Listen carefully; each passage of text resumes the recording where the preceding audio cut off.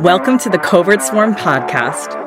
Stories, news, and opinions from the world of offensive cybersecurity delivered straight to your ears every month. This is episode number 13, and we're joined today by Ulrika Dellrud. Ulrika has an extensive amount of experience and a seasoned career as a chief privacy officer across all manner of organizations. And today we're going to be talking with Ulrika and very much asking the top line question of where does data privacy meet offensive security? So hello, Ulrika. Yes, thank you very much for this very warm welcome, Luke, and for hosting me. I'm really excited about being here. So a very brief way of introduction. My name is Ulrika Dellrud. I an avid proponent of privacy and have been around in the field for about 25 years, worked in many different companies in different countries, and really seen how it's changed over the years. I'm currently serving as the Chief Privacy Officer and Data Ethics Officer of a UK startup company called Smarter Contracts.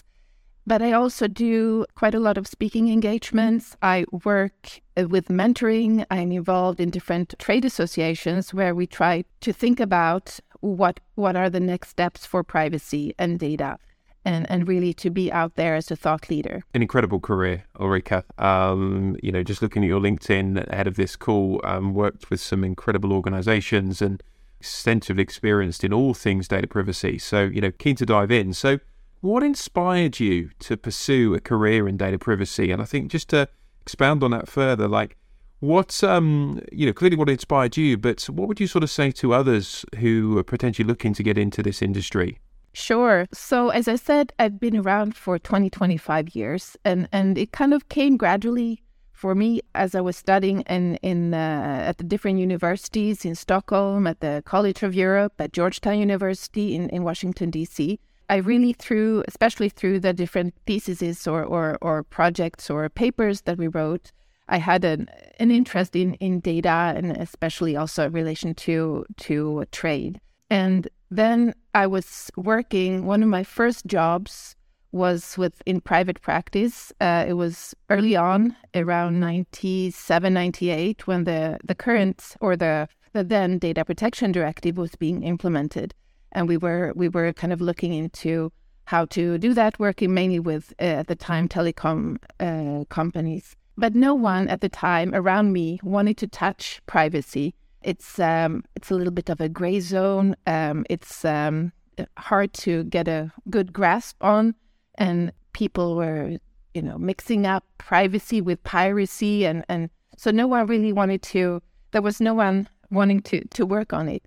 But for me, because it is a gray zone, because it's not black and white, that's what's really inspired me. And you have to be inventive. You have to really get to understand it, feel it, in order to really get privacy.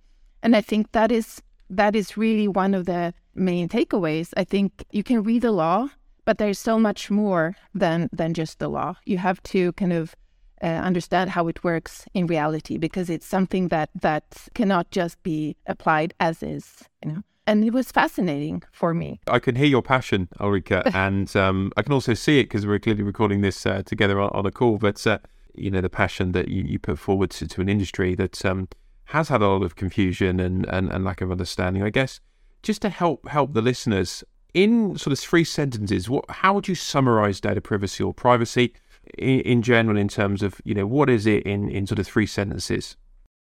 So for me, it's really about the individual, and that has become a lot more noticeable over the past couple of years, especially as the GDPR came into force, because the individual is really at the center. And we see that now through different enforcement actions, etc., how companies really need to think about privacy as it's an individual's data, right, that we're dealing with, an individual's life, basically. And companies need to take that very seriously. Privacy is also about trust. It's about, I'm happy to elaborate a little bit further on that later on. When you collect data about people, that they know what's really happening to it, and they can trust you as a company to do it in a correct way and not use them. And privacy is also, ultimately, it is a fundamental right. And that's why it's so important to treat it as such and not abuse it. Completely agree. So, Ulrika, you talked through your sort of 25 plus years of experience and, your roles as a sort of chief privacy officer over those times. I would imagine there's been many challenges and learnings in that time. Could you talk a little bit to just share, maybe sanitize whatever's needed here, but just some of those challenges you faced in your role? Of course. I think first, one of the main things is that privacy is often in many organizations kind of embedded under the legal department or the compliance department, and it's just an add-on to that.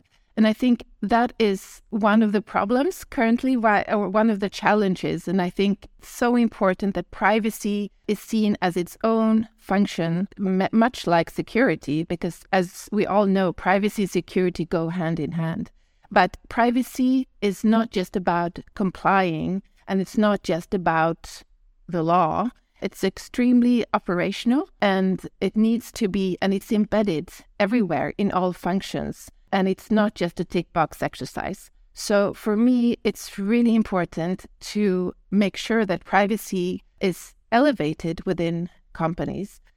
Some start to do it and have done it, but there's still a long way for the majority of companies. I think it's also, as a link to that, or as an extension to that, I think it's really important that privacy has its own seat at the table. And what I mean by that is that when you are in a company and you have different regional, local, global meetings, typically, again, privacy is there under the auspices of legal or of compliance, but it is different from that. Yes, it has a compliance component, it has a legal component, but it also needs to be able to be invited to these meetings and not just have secondhand information from the legal representative or the compliance representative. So that is something that I think is starting to evolve, but we still have a ways to go there. I think also what is key, and I've touched upon that already, is that privacy, it's embedded in all the functions, right? So there has to be a good communication between and an understanding, first and foremost, within the other functions, if you want, to that privacy and data is part of that. And that we find what I have developed throughout the different companies that I've been in, so-called privacy champions, that you have someone within security, someone within marketing, someone within procurement, etc., or in those functions or business departments that where it's mostly, that are the most concerned, that they have someone there that is also looking after the privacy part of marketing, the privacy parts of whatever function we're talking about. Because ultimately, and that is another thing that I've also seen throughout the years, that whenever you see the word privacy or data or personal data, it's privacy, the function privacy that has to deal with it. My message is that a privacy function needs to put together a good, smart, sustainable privacy program, but it's not privacy, the function privacy, that's collecting the data or that makes the different decisions. It is the other functions, such as HR, such as marketing, and they are the stewards, if you want, of the data, and they are the ones that need to know what to do, not to handle it properly, right? So those are a couple of things. I think also one important part, and that goes again to the fact that privacy typically is embedded under legal, under typically chief privacy officer in many companies report to a general counsel. So it's really important that if the general counsel is not into privacy, so to speak, meaning that he or she sees it as a mere compliance tick box exercise, then you feel trapped as a privacy officer. You need to have that independence. You need to be able to speak directly into the board, into the management, in order to get them to really hear you out and not have it go through another body, if you want. Because ultimately it's about accountability, right? It's the company, it's the management that is accountable for the privacy program. Couldn't agree more. I think you touch on some fantastic points. If I think to our world of offensive security, often the defensive side of the regime in terms of organizations and their security processes is very much thought of as an IT thing or whatever, but it's a whole organization thing. If you think about compliance in general, even something as think of like the PCI data security standard, just to pick one out of the air, often that's seen as an IT standard that is looked after, but it's a whole organizational thing. And I think you're absolutely right. One of the biggest challenges that many organizations face is making it holistic, and everyone in the organization, and specifically key departments, have to be involved in that process. So you raised some fantastic points, and I couldn't agree more. You mentioned GDPR, but how has the landscape of data privacy kind of changed over the years, Ulrika? What have you seen? Changing a lot and fast. And currently, today, there are new things popping up every day.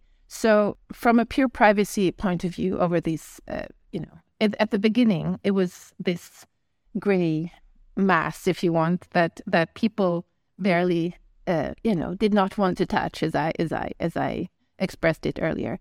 But thanks to, I think, GDPR, which was then implemented now 5 years ago, had kind of made the big sea shift, if you want.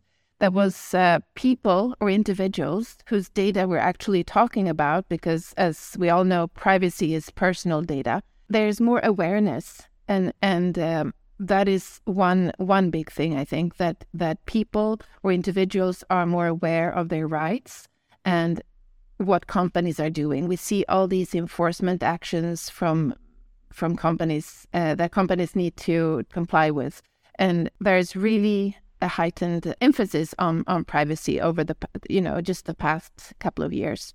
But I think also GDPR, yes, it's a European legislation. But you see over the past also couple of years, you see GDPR copycats popping up a little bit everywhere, all over in Latin America, in Africa, in India, and the list goes on and on. So we have a lot more privacy laws globally, and privacy, it is a global thing. Something else, yes. So we talked about privacy and personal data. We have, besides privacy laws, just proper privacy laws, we have a whole host of other laws popping up as well. Also, in the last couple of years, we have, just in the EU, we talk about the Data Governance Act, the Data Marketing Act, etc. The AI Act. They're all still proposals, but it's there's a whole mishmash of new laws popping up in Europe, but also outside of Europe, that touch upon and that have a great impact on privacy laws as well. So I would say over the past couple of years, it's evolving from a legal regulatory point of view, from an enforcement point of view. Again, we can probably thank the GDPR for that as well, where this was now, as we all know, about the 5% of global annual 4% global annual turnover of possible enforcement fines, and the multitude of laws. But then also we are in a digital environment now that is just moving so fast, and it's just gonna explode, and we, with all the different also in relation to cybersecurity, all the different new threats that we see thanks to the digital era that we're living in. And on top of that, I would say that trust, and I mentioned that briefly before, trust has become the main motor as well here, that people need to trust the companies that that handle their data. If we think back to, the sort of title of this podcast, and, where does data privacy or privacy meet offensive security? What are your sort of thoughts there in terms of, where those two collide? You mentioned the sort of digital, revolution and continued kind of momentum of fast-paced companies. And then if we bring that back, Ulrika, just to expand a bit further, what advice would you give organizations looking to improve their sort of data privacy practices? Sure. I think number one, I'd say it's know your data. Any company just needs to get a good grip of what data they have and that they are processing, etc. Again, GDPR kind of requires companies to have registers of their data practices, so-called ROPAs, or registers of processing activities. You have to have that in place, but ROPAs, or these processing registers, can be extremely useful for any company to kind of really get an idea of what they have and how the data flows are actually flowing throughout the company. And it can also, once you kind of map that, and typically you do that function by function, you can also be extremely helpful to other functions, right? So you kind of map it, and then you see that, the legal department sees, oh, there's a connection here. We don't have a contract in place here. So you kind of see, you do some kind of due diligence. There is a new third party that the company did not know was involved in the processing of whatever data activity we are talking about. So it can be helpful in that regard to kind of clean up your shop, basically. And know your data is really key.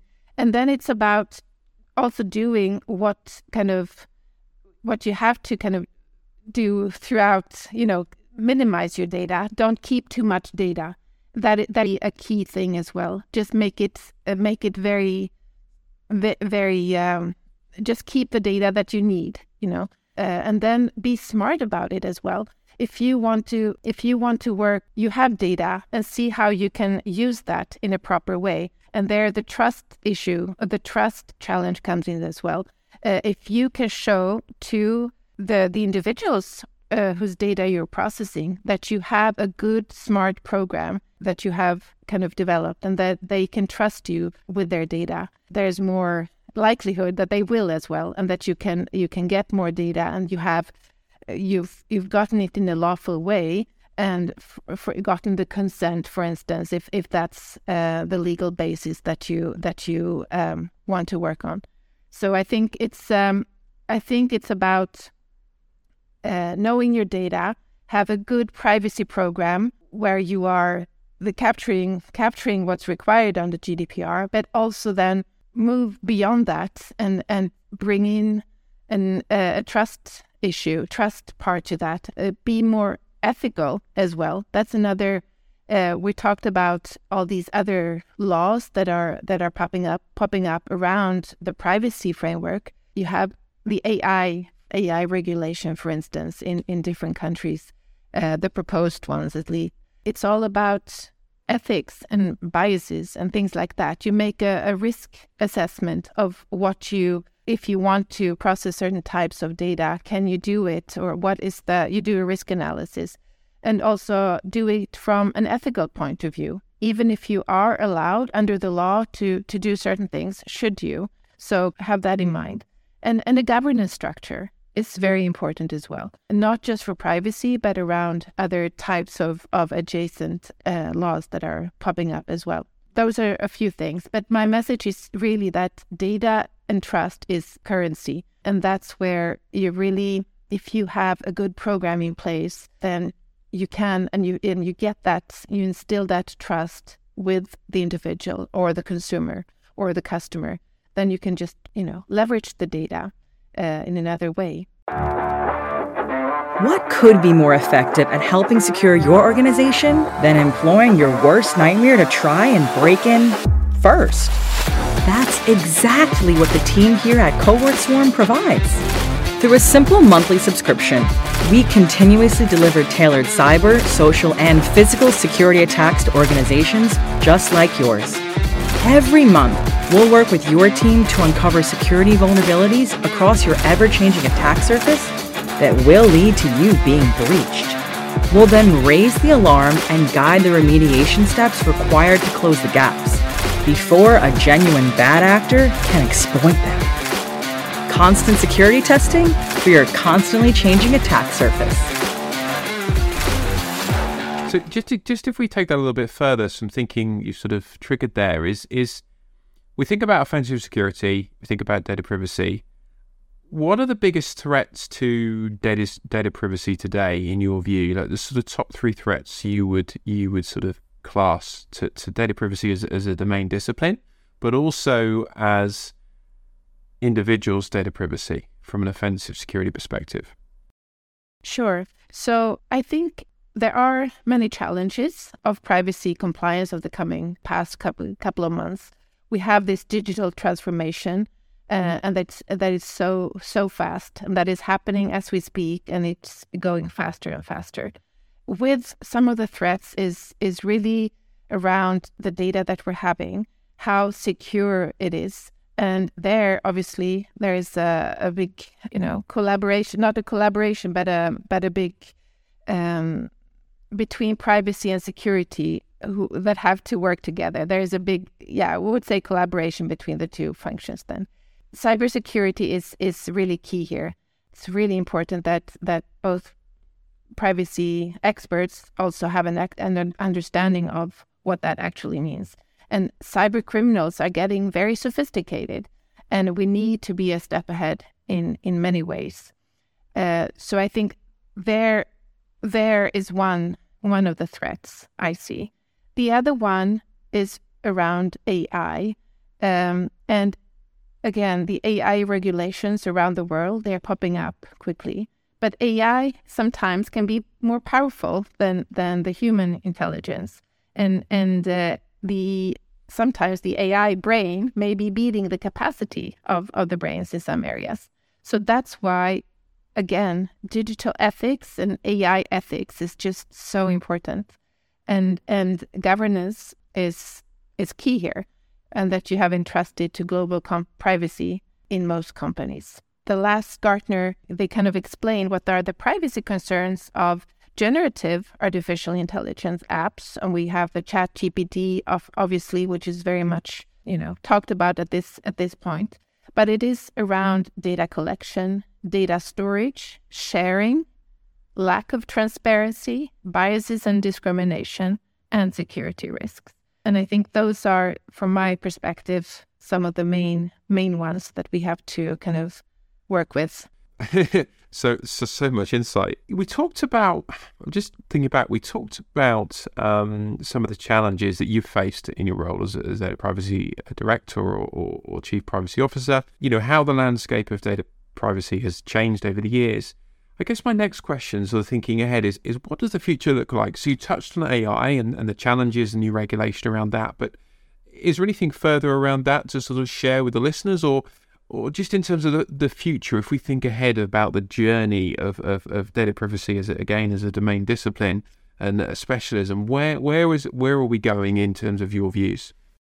So there are a couple of things I'd say there, and one is around privacy will become more than just meeting regulatory requirements. And we've said that it's more than just a compliance tick box exercise.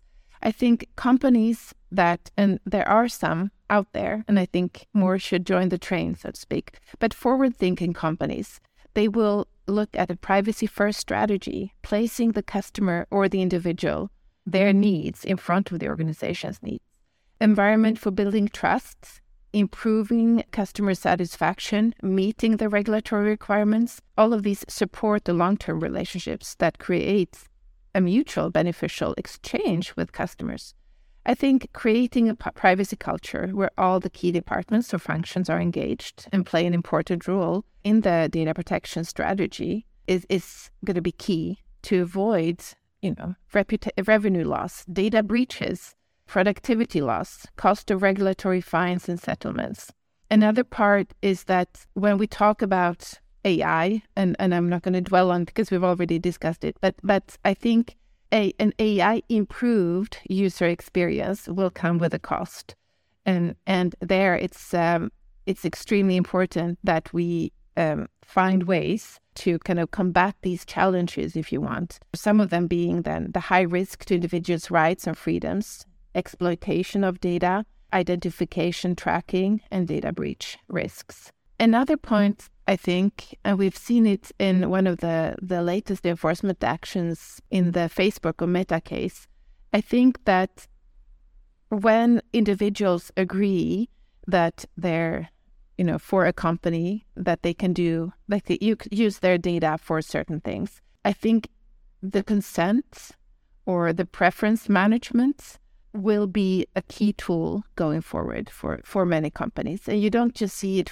based on that enforcement action in the Facebook or Meta case, but you also see it in some of the new laws popping up in the EU, for instance, in the Data Governance Act, in the Indian privacy legislation proposal, where consent becomes really important. But people know what their data is actually.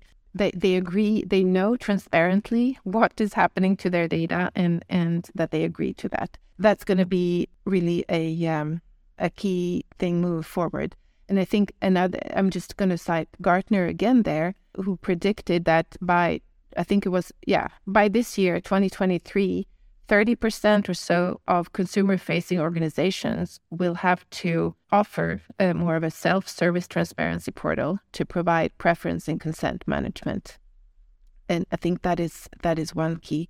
And that's I just have to say also that the company that I'm currently working with, Smarter Contracts, they are really privacy first, putting the individuals in the forefront company, and that where their consent management tool Pulse is really revolutionary in how you can actually see what consents you have gathered and in real time be able to see that and manage that in a complete new way. And that's why I'm really excited to be working with them. The list goes on. I think data breaches, the cost of data breaches will continue to grow. I think there's we have all these free services, free online services, and just balancing privacy with them. So yeah, that's just a few. Look, so I thought we could probably record another 4 episodes just on that one subject, right, about what the future looks like. But yeah, thank you. Take it back to individuals then. So I guess the first question is, what can individuals do to protect their own data privacy? What sort of things should they be looking for? Any steps that they can take?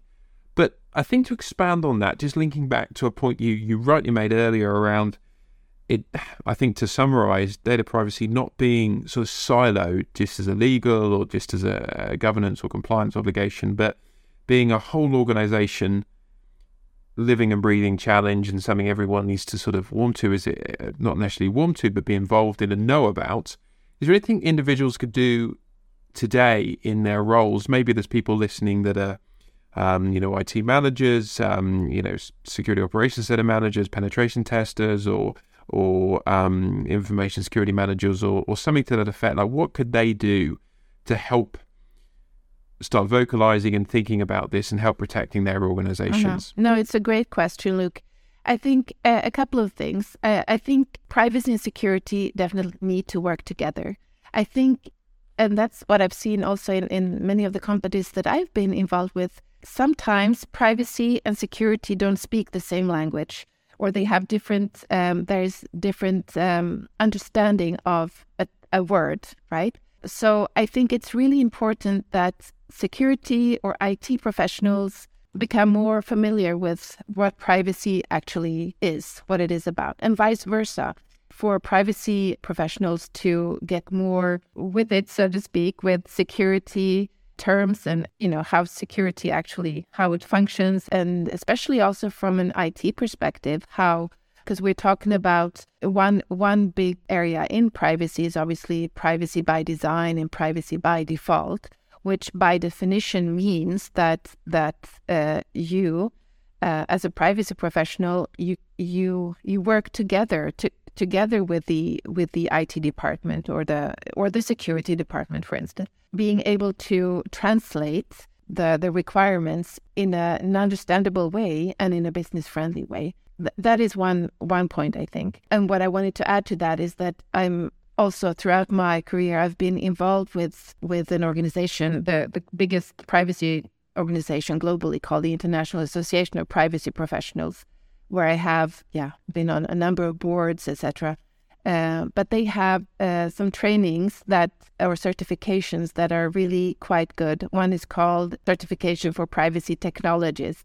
So they're just really kind of mixing or blending the two together. And I think that is one field where you kind of example of how you can actually get the two functions or the functions that are relevant here to speak the same language, because that is really key. The other point is what I mentioned in the previously, is that you embed privacy into the different businesses through privacy champions or stewards, what have you. So there's someone within security, within IT, that also kind of has some more in-depth understanding of what privacy actually means.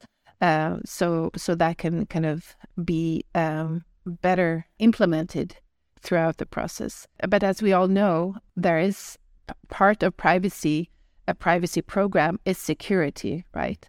So that's why it's so important that the two functions work together. Great, Ulrika. No, thank you. I think just coming from my world with my sort of offensive security hat on, one of the things I've seen work exceptionally well in organizations is where you have in our world, sort of a security champions program, where you have individuals who have a passion for security within development teams, within maybe even if it's finance, compliance, another team, isn't necessarily a full-time role, is someone who potentially has aspirations in this space, or has an interest or a passion for it, or just wants to help bring the organization more together. And what I really liked and took away from the last few minutes is a sort of privacy champions piece. I think is a fantastic idea. You could even have individuals who maybe their expertise is aligned to the security world, but then they're sort of cross-trained into the privacy world, or vice versa. And I think, absolutely. I think that's one key takeaway for me, and something I'll definitely be talking about, next sort of catch-ups with our customers. So thank you. Now, GDPR, many other regulations all over the world, thinking back to organizations listening to this, they might be thinking, well, how do we, A, know what regulations we have to comply to, but B, how do we ensure we're compliant? Because, if we think about some, regulations, there isn't a test you can do that ensures your compliance. There isn't necessarily an independent audit.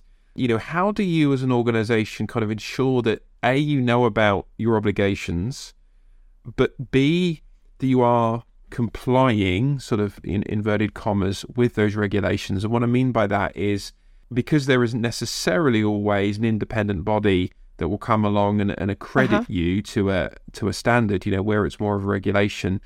How do you think about that? Sort of talk us through that in your experience, please. So number one is, I would say, training, and awareness raising within the organization, so people know what privacy means and why it is important to them, and why complying or why following the program that the privacy function puts together, why that is important, how it also actually can enhance and grow that business, that function. I think it's extremely important that the different functions take ownership of privacy, and that they can turn it around and not just see it like an evil must, but that it can be something positive, and that can actually generate revenue for the company.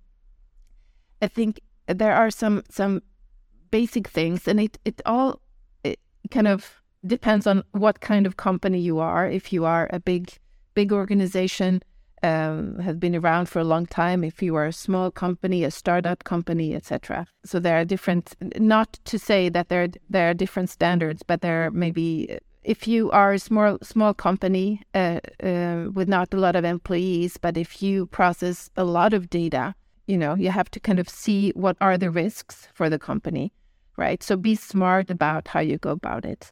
But the number one thing is that any company should look at, do they process data and know your data, as we talked about before? Really know how much data you have, where it is. Many companies go out and sign up for different assistance or help from third parties, right? Not knowing sometimes that their data is stored with that third party, but knowing your data, whether, because you as the company, you are the controller of the data. You are accountable and responsible for that data, even if you outsource it or give it or use third parties to help you with certain parts. So know your data and keep those registers. It might sound boring, but they're extremely helpful to also see where you may need to improve. And if there are gaps, you can find those gaps by doing the registers and the data flows. Minimize your data. Data minimization is really important. Yes, it is a rule under the GDPR and most other laws. You should only keep as much data. You should only use the data that for which you have a purpose, and not just collect all kinds of data that, it may be good to have in the future, right? That is a big no-no in privacy laws. So you should really keep the data for the specific purpose that you want to process it for. Use tools. There are many, many tools out there where you can kind of automate it. So not just using your Excel sheets, etc., but really find a way to make it easier and embed it at the outset. We talked about privacy by design and by default before.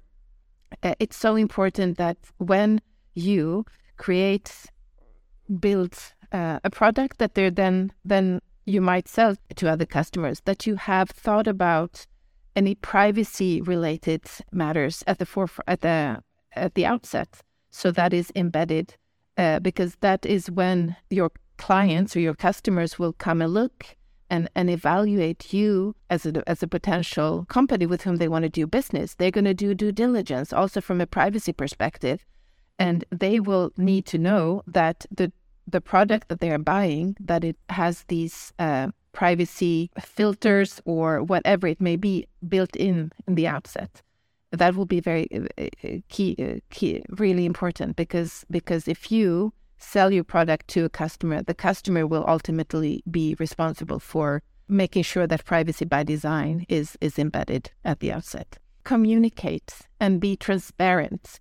If you are a customer, B2C company, for instance, be transparent about what you're doing with your data to the user, to the individual, and then have a governance in place. You said, how do we know that we are doing the right thing? There are some basic things that I've just mentioned, 3 or 4 of them, but also having a governance board where you kind of look at your policies and look at your program. And that you have some kind of certainly a risk register, but also that you evaluate where you are and how can you take that forward and what were the misses, etc.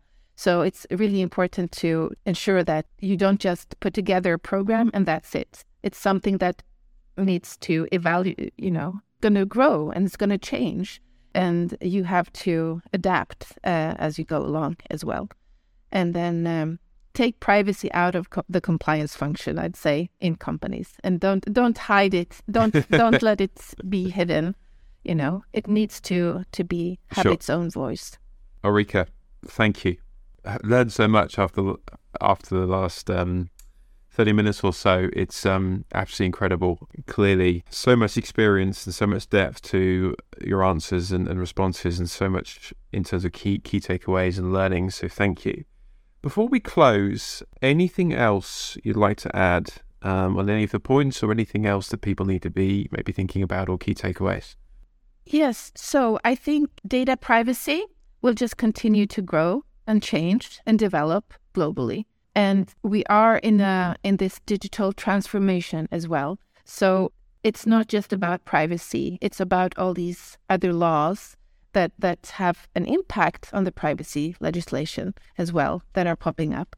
It's so important to stay abreast of what's happening. And really the other main point, I think, is to really have make privacy really a big part of your data, a big part of your company. Especially if you're a data intensive company, individuals will continue. They have already started, but they will question and they will want to know what you're doing with their data. So you just need to, I would say that having a privacy first strategy and start recognizing that individuals' privacy is a valuable asset. Building both trust and value is really important. So I'll leave it at that. Fantastic. Thank you so much again, Ulrika. Looking forward to having you hopefully again very soon as another special guest on the Covert Swarm podcast. So thank you very much. We'll say goodbye and we'll sign off. This has been episode 13 of the Covert Swarm podcast. And thank you all and goodbye. Okay. Thank you very much, Luke, for having me. Thank you. While you're still here, we'd love to tell you more about Covert Swarm. Our unique Red Team subscription service emulates genuine unlimited scope cyber attacks using our own swarm of ethical hackers. Want to test your exposure to social engineering attacks? No problem. Want to understand what a ransomware attack could do to your business? We'll make that happen. Are you kept awake at night by security risks in your tech stack? We'll find them before they do. We'll even cover your regulatory pen test reporting requirements. Everything Covert Swarm delivers flows through our Offensive Operations Center platform, allowing you to plan and see where our attacks are taking place, gain rapid insights into where your next breach point exists, and enables you to direct our swarm of ethical hackers to explore specific areas of your estate on demand. We even communicate with your team in real time via Slack. So ditch the limited scopes, infrequent testing, and over-restrictive rules of engagement. And subscribe to Covert Swarm today. Learn more at covertswarm.com. See you on the next episode.